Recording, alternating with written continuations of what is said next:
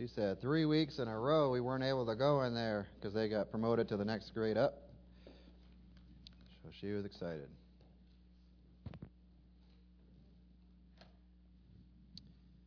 Worthy is the Lord.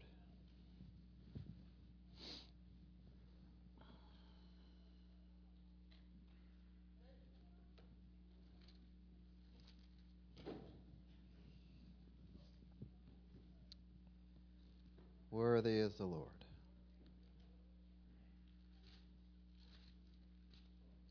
Would you open in your Bibles with me to Luke 19?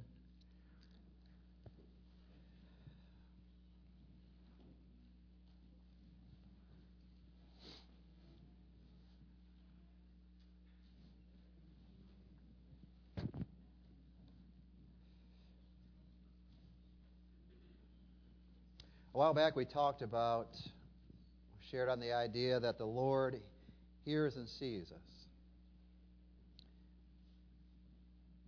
Aren't you glad that He sees us where we are? Aren't you glad that He hears our cry when we cry out to Him?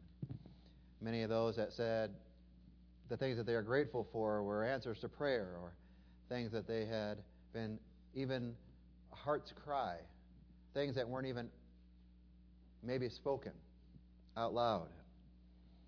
I heard someone this week sharing on something, and I thought it was so cool to point out in the fact that the Lord knows those things, those cries in your heart that maybe even if you're not married, your best friend doesn't even know, or maybe if those that are married, maybe your spouse doesn't even know. That heart's cry, the thing that is in your deepest desire or whatever it is, the Lord knows that, and He hears that. I'm grateful that we serve a God that is like that, huh? That He cares so intimately about the things that even maybe I don't even audibly speak. Very cool. The title of today's message is Where You Are.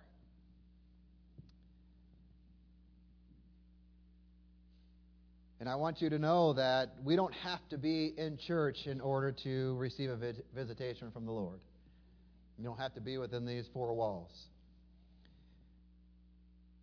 And the other thing is, too, in order for Him to visit you, He is not waiting for you to get yourself all clean, get yourself right where you should be, and then He says, okay, now I can come visit you. But He wants to visit you and to meet with you right where you are today. So many times we fall under the lie that I can't possibly serve the Lord right now because of the things going on in my life. Things I've said, things I've done, things I've heard, places, choices I've made. Let me go ahead and get myself cleaned up. Let me get a spiritual shower, as it were, get my life in order, and then I'll decide that then I can truly serve the Lord, right? The problem is that, once again, because that being a lie, there's never going to be an opportunity for you to get right enough in your own strength to a place where you feel like you are at that point worthy of the Lord and what He has for you. Here's the good news. We're never worthy no matter what we do. No matter how many choices you made, no matter how many changes that you make in your life, you're never going to get to a place where you can will yourself to a place where you are good enough to be worthy of the love of the Lord. Because here's the reason why. We don't have to be good at all. He is good. And we are only made worthy because of the sacrifice that He made. It says in Scripture that we owed a debt that we couldn't pay. Peyton, you owe me $10 million. A number so big we can't even fathom. I was looking at, I don't even know why I was looking at it, but I was looking at the top 10 richest people in the state of Michigan this week. And Dan Gilbert, the person that I used to work for his company, his net worth right now is $3.4 billion with a B dollars. Okay? So to give you perspective on how big of a number that is, $1 million is something we can sort of conceptualize. We haven't seen, but we can sort of conceptualize what that means. 3.4 billion means 3,400 millions. So I was talking to a guy at work, and I said, if that guy, imagine, is anybody right now, if you do, don't raise your hand, does anybody have $3,400 in their pocket right now? Okay. And we're going to jump him after church. But imagine you had a stack of 3,400 $1 bills. Just imagine for a second, right?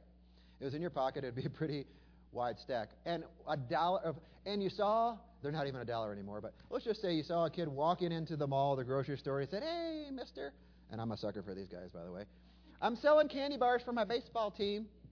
And it's just some gnarled up box that he got from Costco. I buy it anyway. Because there's a reason why he has to stand out there and do that, right? He's hustling. He's not asking for money. Just sit back and on my cot playing video games asking for money. He's actually out there. So I'll give him $1. But my point is, if I had $3,400 in my pocket, would I struggle to think that I'll give that kid $1? No, I'll answer the question. I would not. That is the same perspective for Mr. Gilbert with $1 million. If he had $3.4 billion in his pocket and $1 million fell out, he wouldn't even notice. Big numbers. Numbers that we can't fathom. But we owed a debt that we could not pay, and that debt was our life. And Jesus comes along, and he owes nothing to anyone. He was perfect. He was tempted at all points. So all the temptations that you guys experience at school, all the things that you're just inundated with social media, all the things that you guys hear and see, even as adults, you're inundated with all these temptations all the time. He was tempted at all points, yet without sin. He didn't fall to any of them. We owed a big number that we couldn't pay. However, he paid a debt he didn't owe.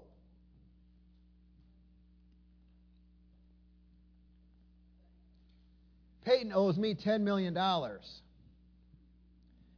And Jeff comes along and pays it off for her and says, paid in full. He didn't owe me a penny.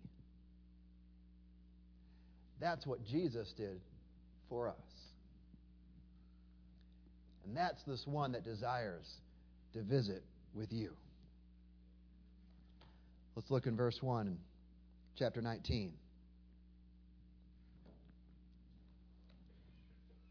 Jesus answered and passed through Jericho. Now behold, there was a man named Zacchaeus, who was a chief tax collector, and he was rich. Now, we talked about the call of Matthew several months ago, so let's remind ourselves here what this actually means and what a tax collector was. More and different than just some in the IRS in today's days, right? So if Anthony was a tax collector and I owed $50 in taxes, he would walk up and knock on my door, say, I have a bill for you for your taxes, and it's $75. I have no idea how much I owe. He does. I don't. He says, your bill of $75. If I don't pay it, guess where I'm going? I'm going to jail. My family's by themselves, so what my choices are to pay it or go to jail. Okay? Pretty awesome choices. So then I pay them the $75. He takes the $50, gives it to Caesar or whomever, Rome, whatever it was at the time. And here we are. What's he do? He only owes them $50, but he keeps the $25 to himself. This is how they made a living. They skimmed off the top legally. This was a tax collector. This is who this guy Zacchaeus was. This is what he did for a living. Okay? So many times that in Scripture, they're also called publicans. We have tax collectors. They are considered, we're synonymous, meaning that they are the same as a sinner.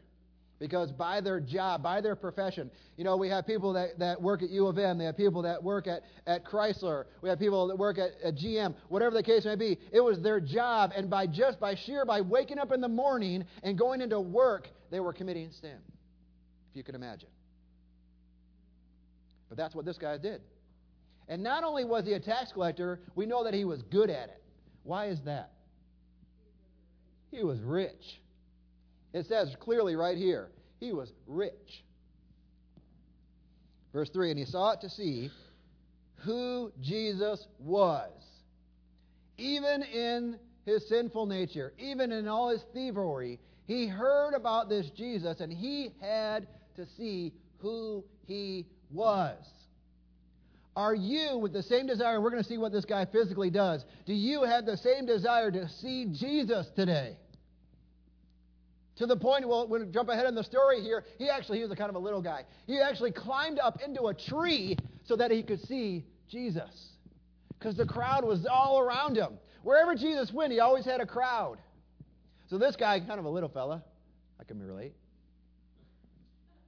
This guy walks up yesterday, I don't even know who he is. See CJ walking by. He goes, oh, where'd he get all his height from? How am I supposed to take that? People say that to me all the time. So, you're a munchkin. Where does he get all his height? So Zacchaeus is a little fellow. He climbs up into a tree, and he's like, I got to see this guy Jesus. Where is he? They made him fall over. That would have been embarrassing. I didn't even test that out. So he ran ahead.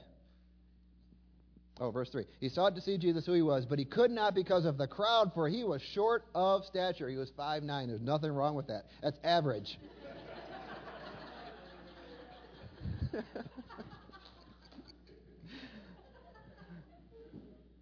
So he ran ahead and climbed into a sycamore tree to see him, for he was going to pass that way.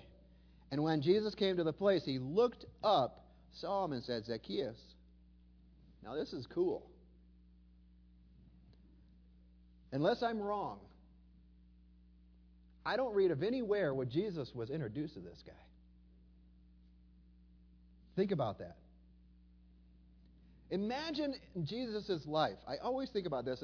It especially comes out, and I don't want to get into it, but the woman who touched him, the hem of his garment. And Jesus said that virtue went out from under, or out of him. But wherever Jesus went, people, there were, a lot of times in Scripture it says there were throngs of people. So I think about you guys that go to big schools, and those of you who go to smaller schools, you have small hallways. So you're always in a situation, Amber, you go to a massive school. Imagine if you're walking out, think of the busiest time, coming out of an assembly, right? You have your assemblies in the gym? Wherever you have them, right? Some big place, right? You have an assembly. Thanks a lot for going along with me. So everybody dismissed, and everybody's walking out, right? And you have all these people are trying to just, how many kids are in your school? 2,000? Over 2,000 kids. Trying to go through just a few exits of wherever they are right now. Throngs of people all around, and imagine there is one person there. And everybody's kind of milling around this person. This is what Jesus dealt with everywhere he went. He didn't ever secretly go anywhere. So Zacchaeus, he sees him. He's like, I can't even get close to this guy. So he climbs up into a tree. He kind of anticipates where he's going based on his path, which is interesting, by the way. He says he went ahead, climbed up into a tree. If Jesus had taken a right turn, he's out of luck. But he goes into this tree, and Jesus walks by, never been introduced to him before. Didn't go in his circles. We know that because he was a publican and a sinner. He was a tax collector. So it's not like he was a disciple, one who was following after, or he hadn't been into the synagogue or at the temple sitting at the feet of Jesus and learning of him. He was not introduced to him. There was no situation where these two had ever interacted. But Jesus walks by the way of this tree, and he says, Zacchaeus, what are you doing up there? That's powerful. That's powerful. In all of your situation, in all of your life, whatever it is you're going through, no matter how far or how distant you feel that you are, you may be in some kind of a tree where you feel like you're caught. You can't even get out of there. You're just trying to see over all the things that are going on in your life. I just want to be able to see through this or past it, but I can't because of where I am. I'm going to climb up into this, and he's going to walk up into you. He's going to call your name because he wants to meet you right where you are. Even if you're in a tree. Even if you're in a tree. You feel strung up by no control of your own. Maybe it was a choice. Zacchaeus climbed into that tree all on his own. You may have put yourself in your position. Somebody else, whatever their decisions or their choices. That's the worst part. Some of you are in a tree by choices that other people made. You can't even control that. But he still sees you there too.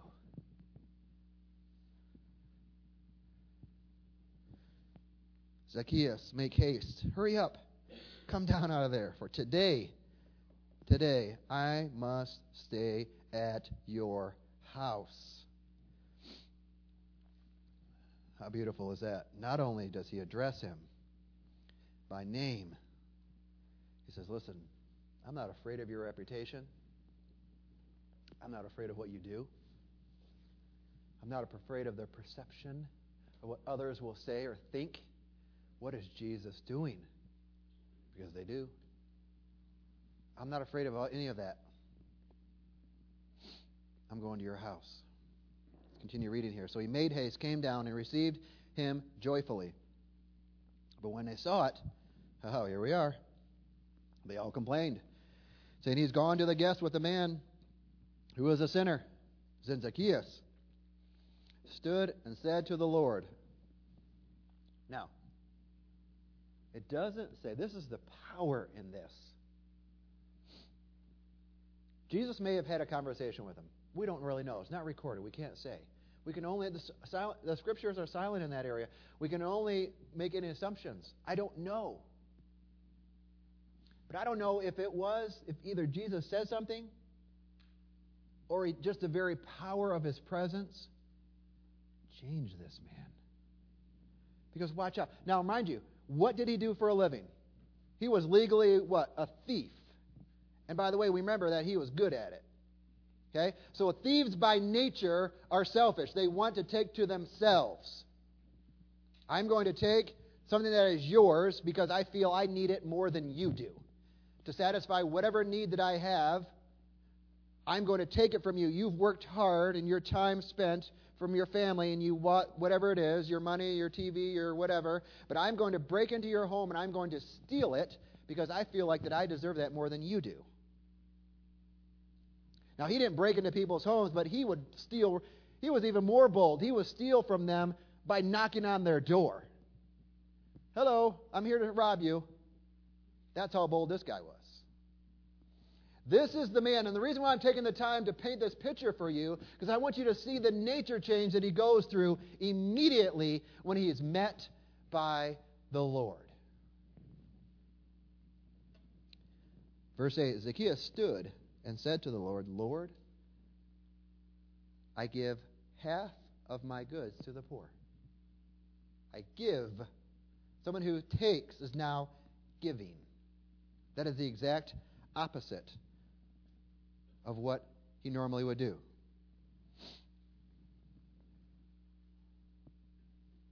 And if I have taken anything from anyone by false accusation, I restore it fourfold. Now he's leaving right now because he knows he owes me $200. Using my same example, Anthony told me that I owe $75. That's $100. I owe $75, but I only 50. Or excuse me, I owed $50, right? So he stole $25 from me. So Anthony, in my example, would owe me $100. 25 times 4. 4 times what he stole from me, he's going to restore. So not only is he giving to the poor up to, it says here, up to half of all my goods. Not only am I going to do that, but I'm going to restore to people what I've stolen from them. Nature change. But that never would have happened had Jesus not met him.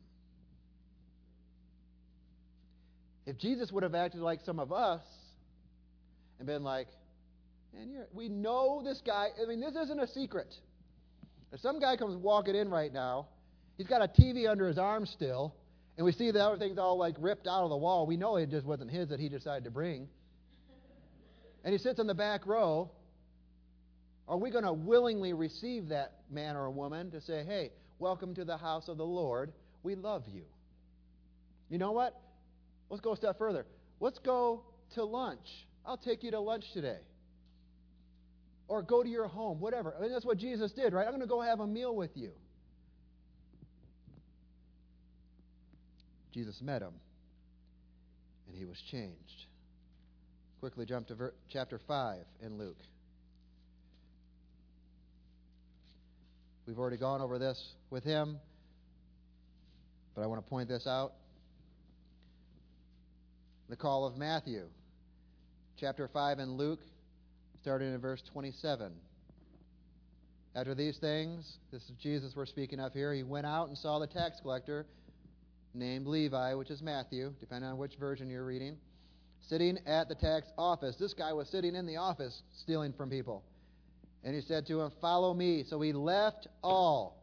He left all. He put everything that he put all of his hope in, he left it behind, rose up, and followed him. If you want to find out more about this, you need to listen back to the message about Matthew, the call of Matthew. But I want you to see here, in the middle of all these things that he was doing, in the middle of your sin, you might be in the middle of it. He walks up to you and says, "Here I am. I'm going to meet you right where you are. Follow me." And Matthew left it all behind. Are you willing to do the same thing? Are you willing to leave behind those things that the Lord is asking you to get rid of so that you can truly follow after him? We see in both of these accounts of these men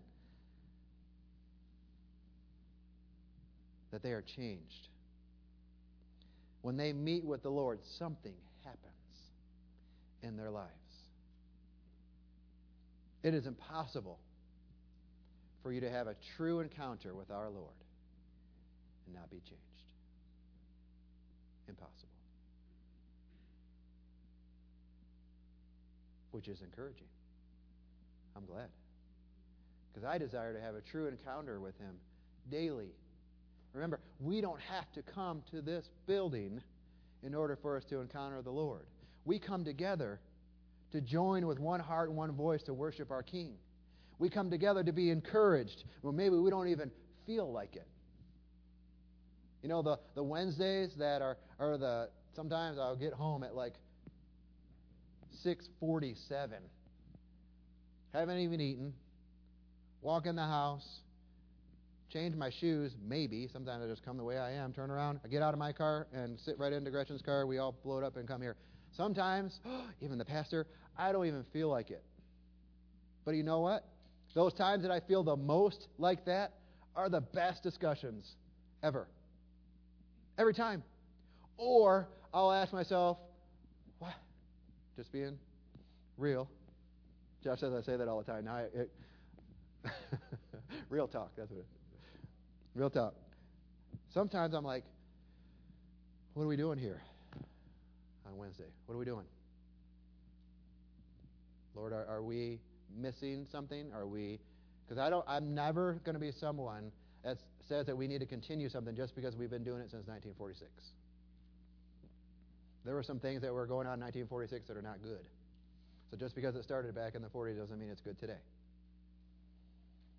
I'm not talking about this church. I'm talking about period. So I asked the Lord, what are we doing? And every single time I ask the Lord that question, somebody comes to me, wow, I am so glad I came this week. This was the best discussion ever. If I hadn't come, I would have been so disappointed. For all the times that I'm not able to be here, I can't believe it. I really wish I would make a more of a priority for it to come. And there's your answer. Our Lord is faithful. You know, I may not even say those things out loud sometimes. What are we doing here? I don't feel like coming at 6:47. When I get home, I don't feel like it. But the Lord is not impressed or really impacted by my feelings. That's what I said that earlier. He don't really care how I feel. And it's a good thing. Because my feelings can kind of change in a matter of minutes. Because right now I feel hungry.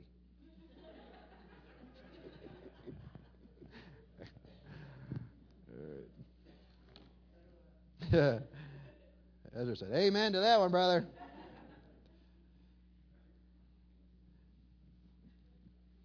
And because of Wednesday, by the way, this message was birthed. Turn to John 21.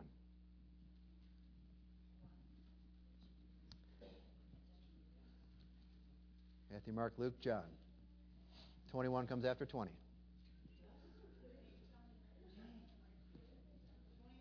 John 21.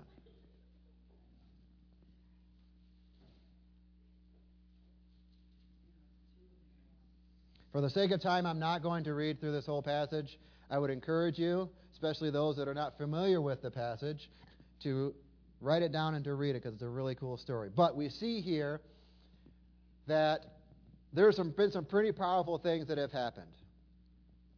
Jesus has died. He's now risen. He's visited with the disciples. And now we see here, he's visited with them twice already. Okay? And this is actually the third time that he comes and visits. Strangely enough, I guess really not strange. We talked about this during our Wednesday discussion. But all these crazy things have been happening. I mean, you know, we're literally see a guy raised from the dead, and he's walking around and he's visiting with us. And Peter wakes up, or actually is late, and he says, I am going fishing. Which may sound kind of strange, but what is he? Prior to his call, he was a fisherman. So he was doing what was natural. Maybe he wanted to go out there and reflect. I mean, guys that are fishermen, he's in class right now, but they like to go out there because it's quiet.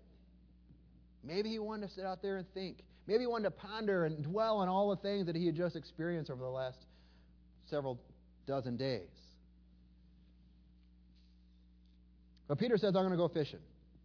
And some other guys went with him as well. Well, there's this guy, and here they are. It's getting closer to morning, so it's kind of hazy, and the sun was sort of rising, and they see a guy standing on the shore, and he's like, hey, you guys catch any fish? They're like, no, we have toiled all night long.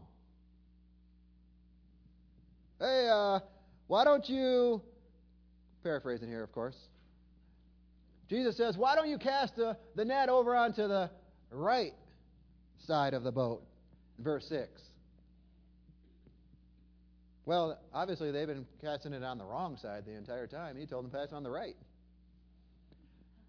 So they toss it over on the right, and all of a sudden they have this draw of fish that they can hardly even pull in. So you can imagine here, they're like, seriously? All night long we are toiling, and then this guy, random dude, who we can't even really see, which is interesting, says, hey, cast it over on the right side, and they pull in a catch they could barely even contain.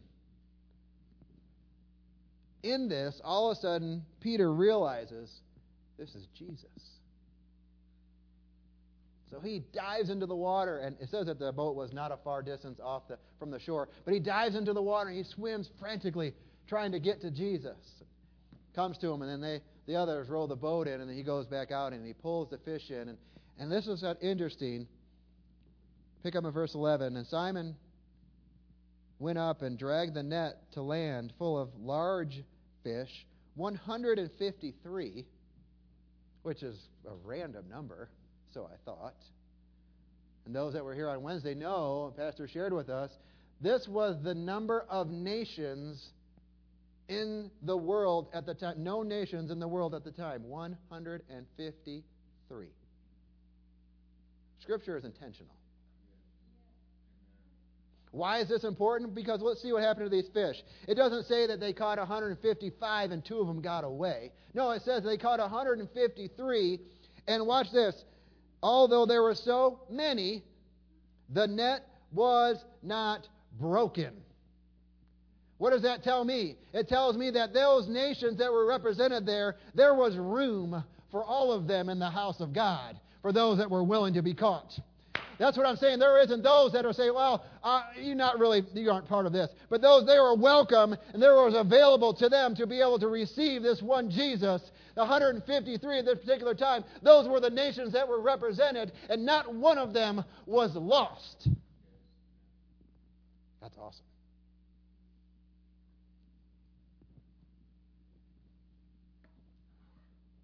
Jesus said, come and eat breakfast. Yet none of them dared to ask, who are you? Knowing that it was the Lord. And this is what all is where it all started.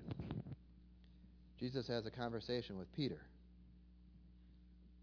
So when they had eaten, verse 15, they had eaten breakfast, Jesus said to Simon Peter, Simon, son of Jonah, do you love me more than these? And he said to him, yes, Lord, you know that I love you. Before we continue on, I need to remind you of something. Now, for us, this is all in English. So the impact of the words that Jesus is choosing is kind of lost in the English language. There's 3 words that are used in Scripture for the word love. One is being agape, which is the unconditional love of the Lord Jesus Christ. The perfect love. The one that casts all fear. Agape love. Second is phileo. That is brotherly love. That's I'm genuinely fond of you. That's where the city of Philadelphia gets its name. That's why it's called the city of brotherly love. Phileo. The third one is called eros. That's where we get their word erotic.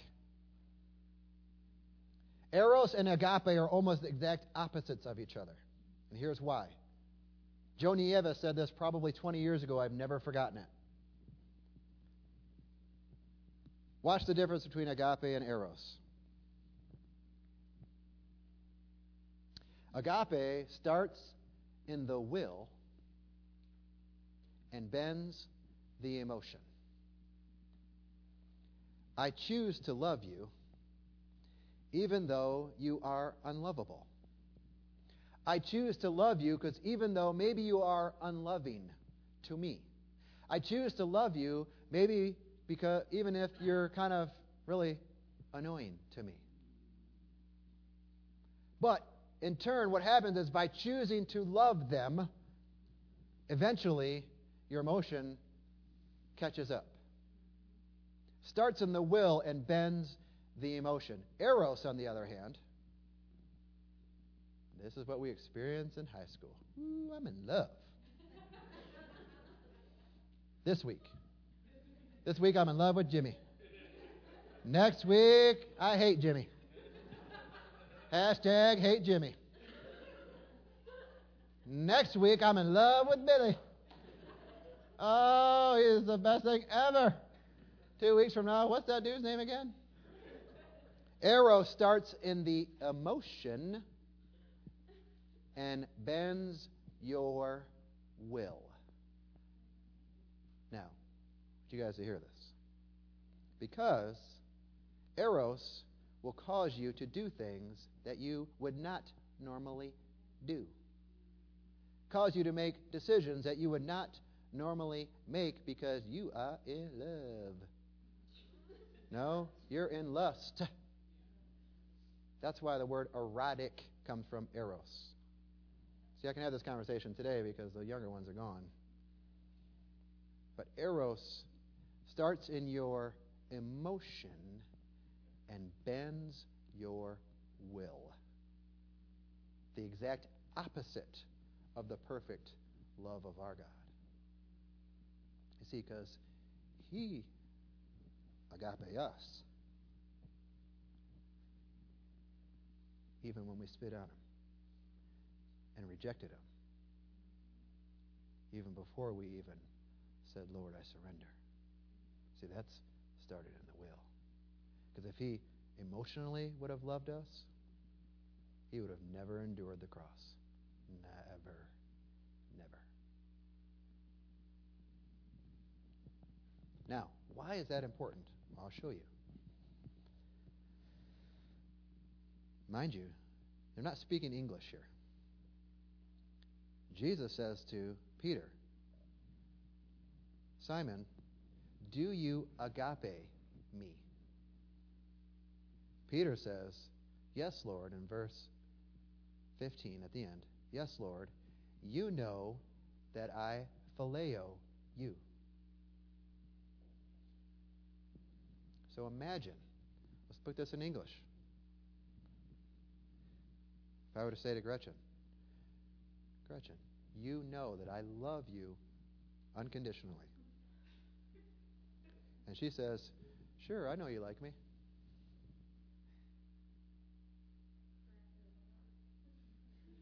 Or even worse, Gretchen, I unconditionally love you. Yeah, Clark, I like you. You're all right. That's what he's saying. It's exactly what Peter is saying here.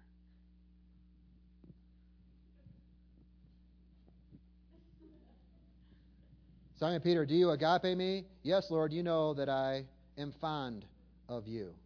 He says, feed my lambs, which is mature sons. He even threw out what Peter said. Yeah, Jesus, I'm fond of you. And he says, you know what? This is my hope for you. Because I can see a week from now what you're going to do when you stand up at Pentecost. I know that. He says, feed my mature sons. Go out there and share the good news of me to those people out there that are yearning and hungry for me. Peter, you are the one, this rock on which I'm going to build my church. And Peter says, yeah, I'm fond of you. So Jesus says it again. Simon, do you love me unconditionally? Do you agape me? Peter says, yes, Lord, you know that I am fond of you. Phileo.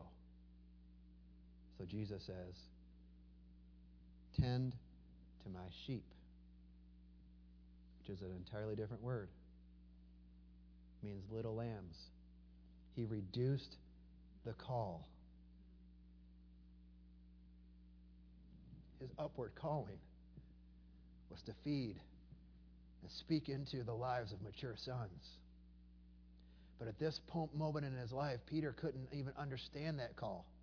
So what does Jesus do? He doesn't say, forget you. He says, okay, if that's where you are right now, I want you to do this. Feed my sheep. Maybe you can't even handle this right now. So all right, I'm going to meet you where you are. Feed my sheep. And Jesus says it a third time. Peter, watch this. Are you fond of me? Do you phileo me? And Peter actually kind of gets annoyed. Jesus, you know. No, he recognizes here, you're doing it a third time. You know that I am fond of you. I phileo you. Feed my sheep. Now something I want you to, well, as a side note here, that my bride taught me in the last 2 weeks. And Peter here in his annoyance. Peter says in verse 17, Peter was grieved because he had said it to him a third time. Think about what is happening here. The resurrected Christ is having an individual conversation with this man, and he's annoyed.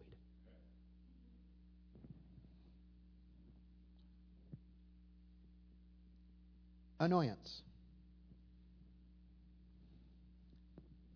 She said something to me that hit me between the eyes, because there's been once or twice today that I've gotten annoyed with something or someone.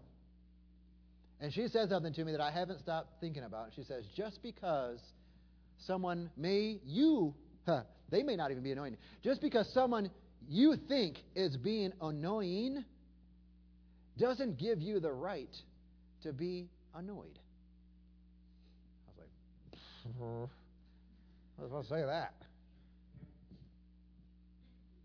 But Peter here is annoyed with Jesus. And he said to him, Lord, you know these things. Duh, you're omniscient. You know. Why are you asking me 3 times? You know that I am fond of you. So instead of Jesus, think about this, okay.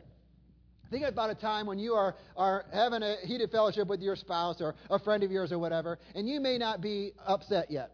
But as soon as they escalated to the next level, what is your next response? Right on top of that, right? Even more so. You may not even have been annoyed yet, but as soon as they escalate into a level of whatever, then all of a sudden you're going to not be outdone by them. So instead of doing that, here Peter was getting annoyed at Jesus because the very fact he was asking him, do you love me? The audacity.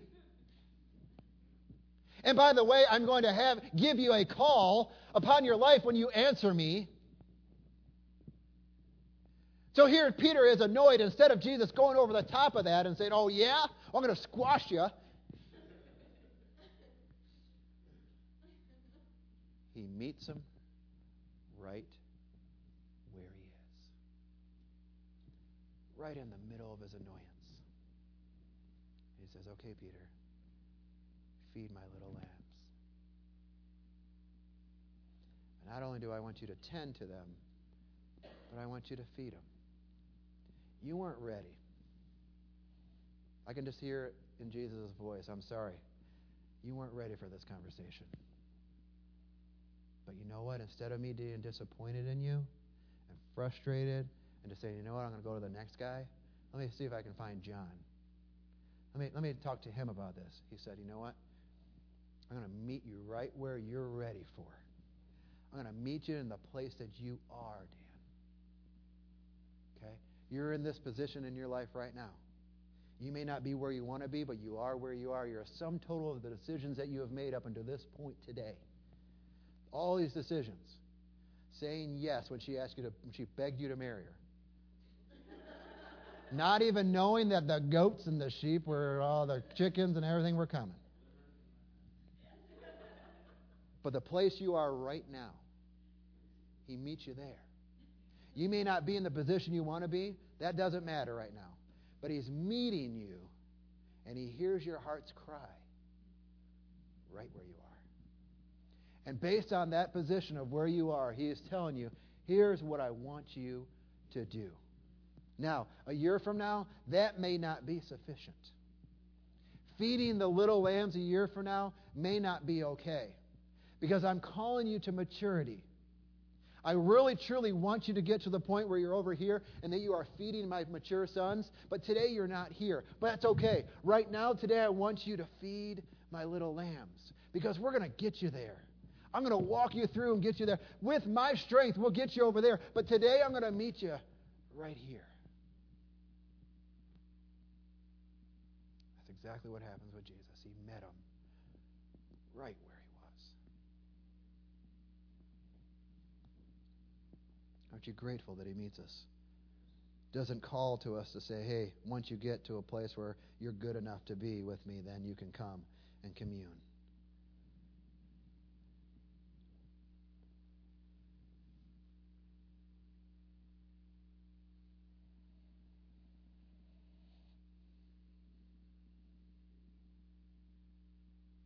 All we have to do is be open to his visitation.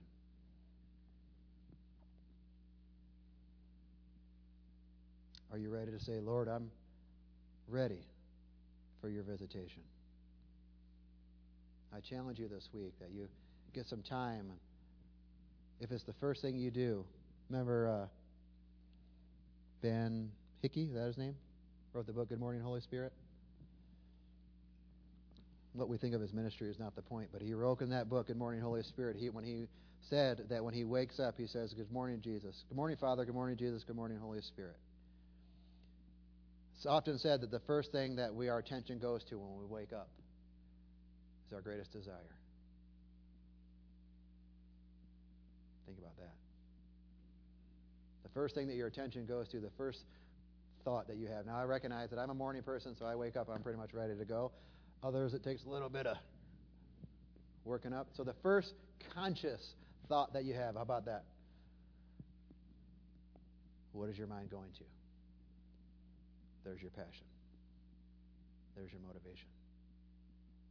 So I challenge you this week that you would be intentional to say, Lord, visit me. And my prayer is that you're having to rush to get ready to work because you have a visitation. My prayer for you is that you have a visitation of the Lord where you lose track of time. because He's not restricted. We're reading in Genesis right now, right? We're talking about creation. The Lord isn't restricted by our time. He don't even care about it. I mean, a day's as 1,000 years to Him. Mila is big on schedules. This week, she turns 8 on Saturday. She told me twice already today. She told Gretchen 100 times, plus had to go through the full schedule all week. This is the greatest week ever. You want to know why? And she went on all these different things. First of all, today, because I get to go into my bigger Sunday school class. He's not restricted by our time. It's important to us, but He's not restricted by that. So my prayer for you is that you have an encounter with Him such that you lose track of time. You know, today's day and age, it's very often we use the expression binge watching. You know, you turn on a particular show you like, and all of a sudden you realize you're 5 episodes later. So my prayer for you is that you have a binge visitation from our King. That you lose time. You realize that all of a sudden, however much time, you know, it may be, for some it may be 2 hours have gone by. For some it may be 15 minutes, because that's the longest time you've ever spent, and that's okay. You know why? What do we learn today? Where does He meet us? Right where we are. Right where we are. Let's bow our heads, see if the Lord has anything to say today. Lord, we wait on You. Thank You, Lord. We thank You, Lord. Lord, we know that there are some that may feel that, how can I possibly be visited? I've done far too much and said too many things. And my life is just a wreck right now. And there's no way that He would ever even want to come visit me. So, Lord, we just do come against that lie right now in the name of Jesus. Lord, we thank You. By Your blood we are cleansed. Lord, You went to the cross and You said, they have some work to do, but Lord, You said it's finished. Your work has been completed, so Lord, we accept that and we choose to walk in that. Lord, we know that You will meet us right where we are. You desire to cause us and call us into maturity, but Lord, You're going to meet us right where we are. So we come against that feeling of inferiority and feeling of not being worthy for Your visitation even right now in Jesus' name. It's defeated. It has no room in our lives and in our ears.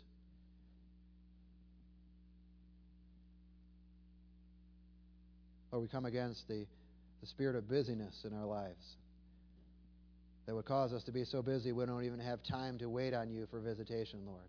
Help us to really take stock during this time, Lord, of a season of gratitude and thankfulness, Lord, of the things that are really, truly important. The big rocks, Lord, and help us to eliminate the sand. Oh, those big rocks in our lives that truly are impactful, the things that we can build our foundation. Christ Jesus, Lord, we thank You that You are our chief cornerstone. So, Lord, help us that to be the largest rock in our life. And everything else, Lord, to fall into place. Lord, help us to choose You. Help us to choose to make a priority to spend time to meditate on Your Word. Lord, help us to make it a priority to spend time in prayer before You. To make our supplications known to You, Lord. Our heart's cry, those things that You know that are in our heart and in our mind, Lord, those worries, those concerns. But, Lord, You love to hear our voice. Lord, You love to commune because, Lord, Your desire is to have a conversation and to speak back into us. So, Lord, help us to know that when we pour our hearts out before You, Lord, to wait. To wait on You, to listen. And, Lord, we thank You that You're speaking. Lord, speak to us even through a song or through a word that we've read or maybe even a stranger or something that we see on a billboard. Lord, we know that You're constantly speaking. Lord, give us ears and eyes to hear and see what it is that You're saying to us. Lord, we give You free rein to come and visit. Come take residence in our lives. Lord, we want You to be a welcome visitor. Lord, not even to be a visitor, Lord, as it were, but to come and stay, to move in. Lord, I give you permission to move into my house. Come and stay, Lord, not in a guest house, but Lord, you can take the master bedroom. You come and reign supreme, Lord. You take over all of it, oh God. We'll surrender to you.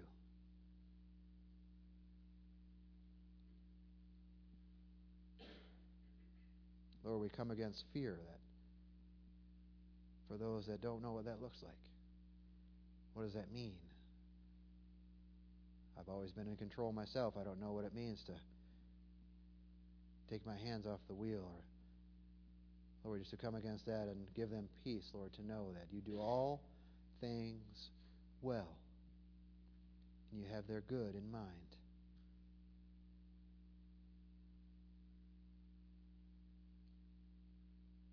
Lord, we thank you for your healing power. Lord, we come against hurt. Lord, we ask that you just pour your anointing oil over even right now in the name of Jesus for the hurts that are felt in the hearts of these people, Lord. Lord, did you minister? Lord, you bring a supernatural healing even today. Lord, heal from the inside out. Restore. Lord, we thank you for the encouragement that Gretchen shared, Lord, that those have had hurt, and when we allow the Lord to minister life unto us, Lord, it's almost as if that hurt is not even there anymore. We thank you, Lord. That's only a work that you can do.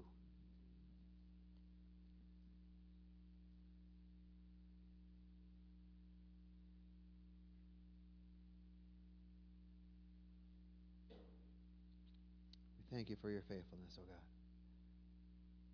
Thank you for your word. Let's stand.